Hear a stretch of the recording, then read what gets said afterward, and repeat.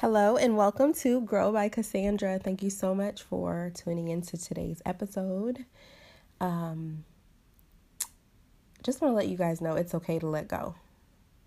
So several years ago, back in 2008, I traveled to study abroad, and I found myself at the top of Victoria Falls in Botswana, standing on the edge. I said Botswana. That's Zimbabwe. I'm so sorry.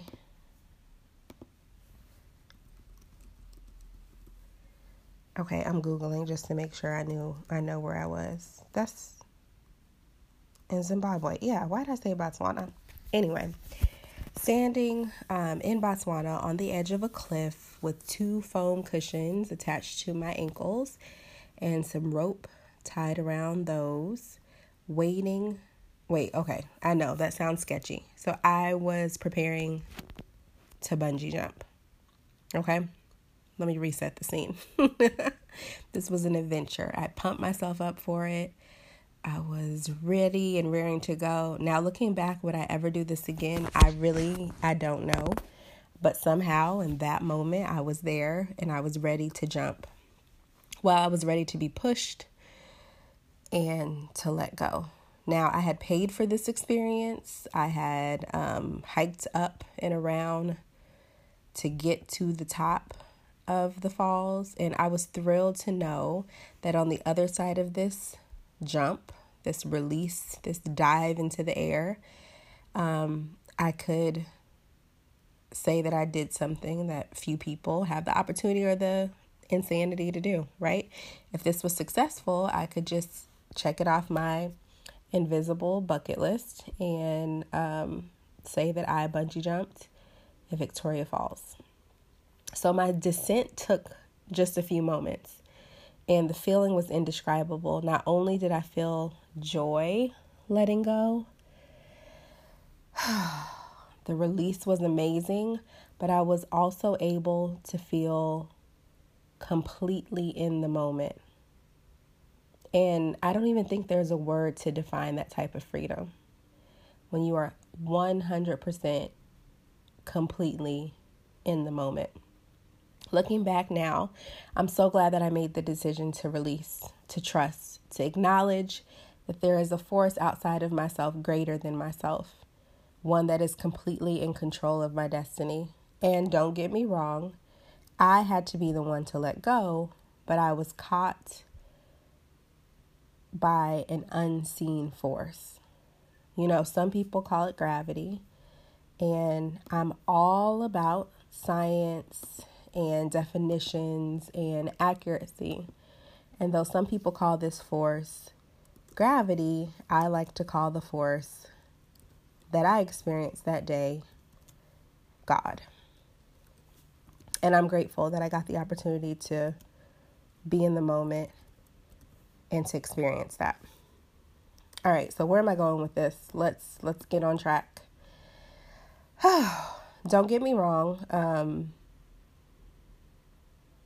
This podcast is really about the importance of release. So recently I chatted with a friend about a past relationship that I've struggled with for years to let go of. So there's the fantasy of the relationship, the reality of the relationship, the past memories of the relationship. They just kept me in a loop of constant gripping.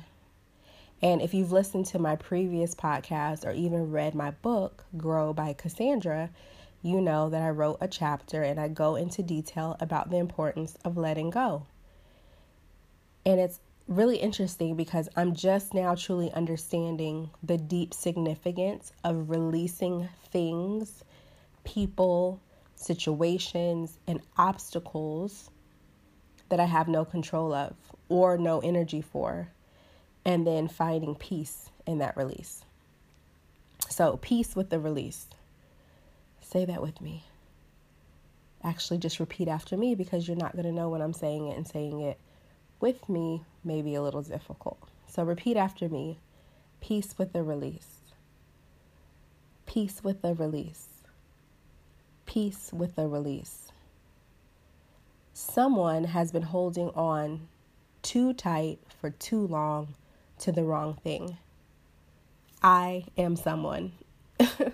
Maybe you're someone too.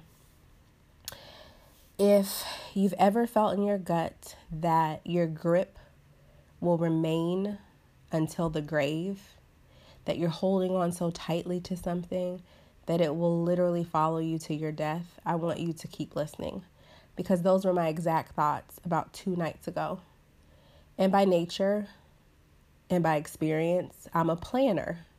I'm a game changer. I feel like I can see forward and create the future that I want. But I just couldn't bear to think about waiting for death, mine or someone else's, for a release. So I started thinking about how I could get it for myself with my whole life ahead of me. How I could release my grip and live my life. And so I prayed and I slept and I talked and I journaled, and then it came to me. The answer. God answered me. Love yourself more than you love anyone or anything else. Some folks call that selfish, but for this occasion, we will call it self-full. I believe in a lot of different things. When I'm good, the world around me is good, not vice versa. I'm not depending on the world to be good in order for me to be good. When I'm good, the world around me is good. This release I'm talking about is a freedom that really fails human articulation, human comprehension. The release is transcending. Love yourself best, and all else will line up. Matthew 6:33 says, "Seek ye first the kingdom of God and all his righteousness, and all these things shall be added unto you." And I believe this scripture means to prioritize getting silent and getting still with God more than any other activity. It's here, in the silence, in the stillness, in the release, where you can hear clearest. It's in his presence where the purest answers arrive. And in the stillness, you find rest for your weary soul. At least I found rest for mine. So I'm on a journey of releasing. I want you to come with me. What do you need to let go of? Don't worry, I'll go first. Today I release the need to be right, the need to be liked, the need to be successful, the need to be wealthy, the need to be moving and doing all the time, the need to be active, mentally, spiritually, physically, the need to prove love or my worthiness of love, the need to redeem, the need to reclaim, the need to hide grief, the need to mask my shame. I am enough. I'm enough for me, and I'm enough for anyone who is also enough for me. As I wrote this podcast, I had a fan blowing on me because, well, pregnancy. And it was feeling amazing. I had coffee and breakfast. I could see the sunlight, the trees, and other signs of life right outside of my window. And I am grateful for release. Release offers a new lens. This time that we have right now is a gift the grip tried to steal. But it's in the release that I regain power and control, influence and confidence, and my ability to live my best life. Nothing missing, nothing broken, nothing else needed. I encourage you to do the same growth work of just finding out what it is that you need to release. And as Nike used to say, or maybe they still do, just do it. Read a book, take a nap, journal, pray, cry, eat. You might be hungry. Go eat. And then release. I tried to come up with a cute acronym for release. Realize everything leaves, even a strong essence. No, that wasn't right. Recognize even love enhances adversity. So empty. That didn't get it. Real, even, level, enough. No acronym worked for this one.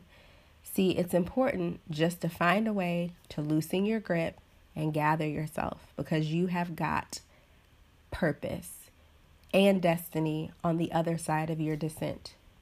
May you fall up into everything that was meant to be. Sometimes we see a fall as bringing us down, but what happens after a fall is what matters most. You get up with new understanding and new insight. After I finally released and bungeed, I was carefully guided to safety and found myself upright and elevated. That experience taught me that it may take a while, but once release occurs, there's no going back. I am a changed woman. I have grown.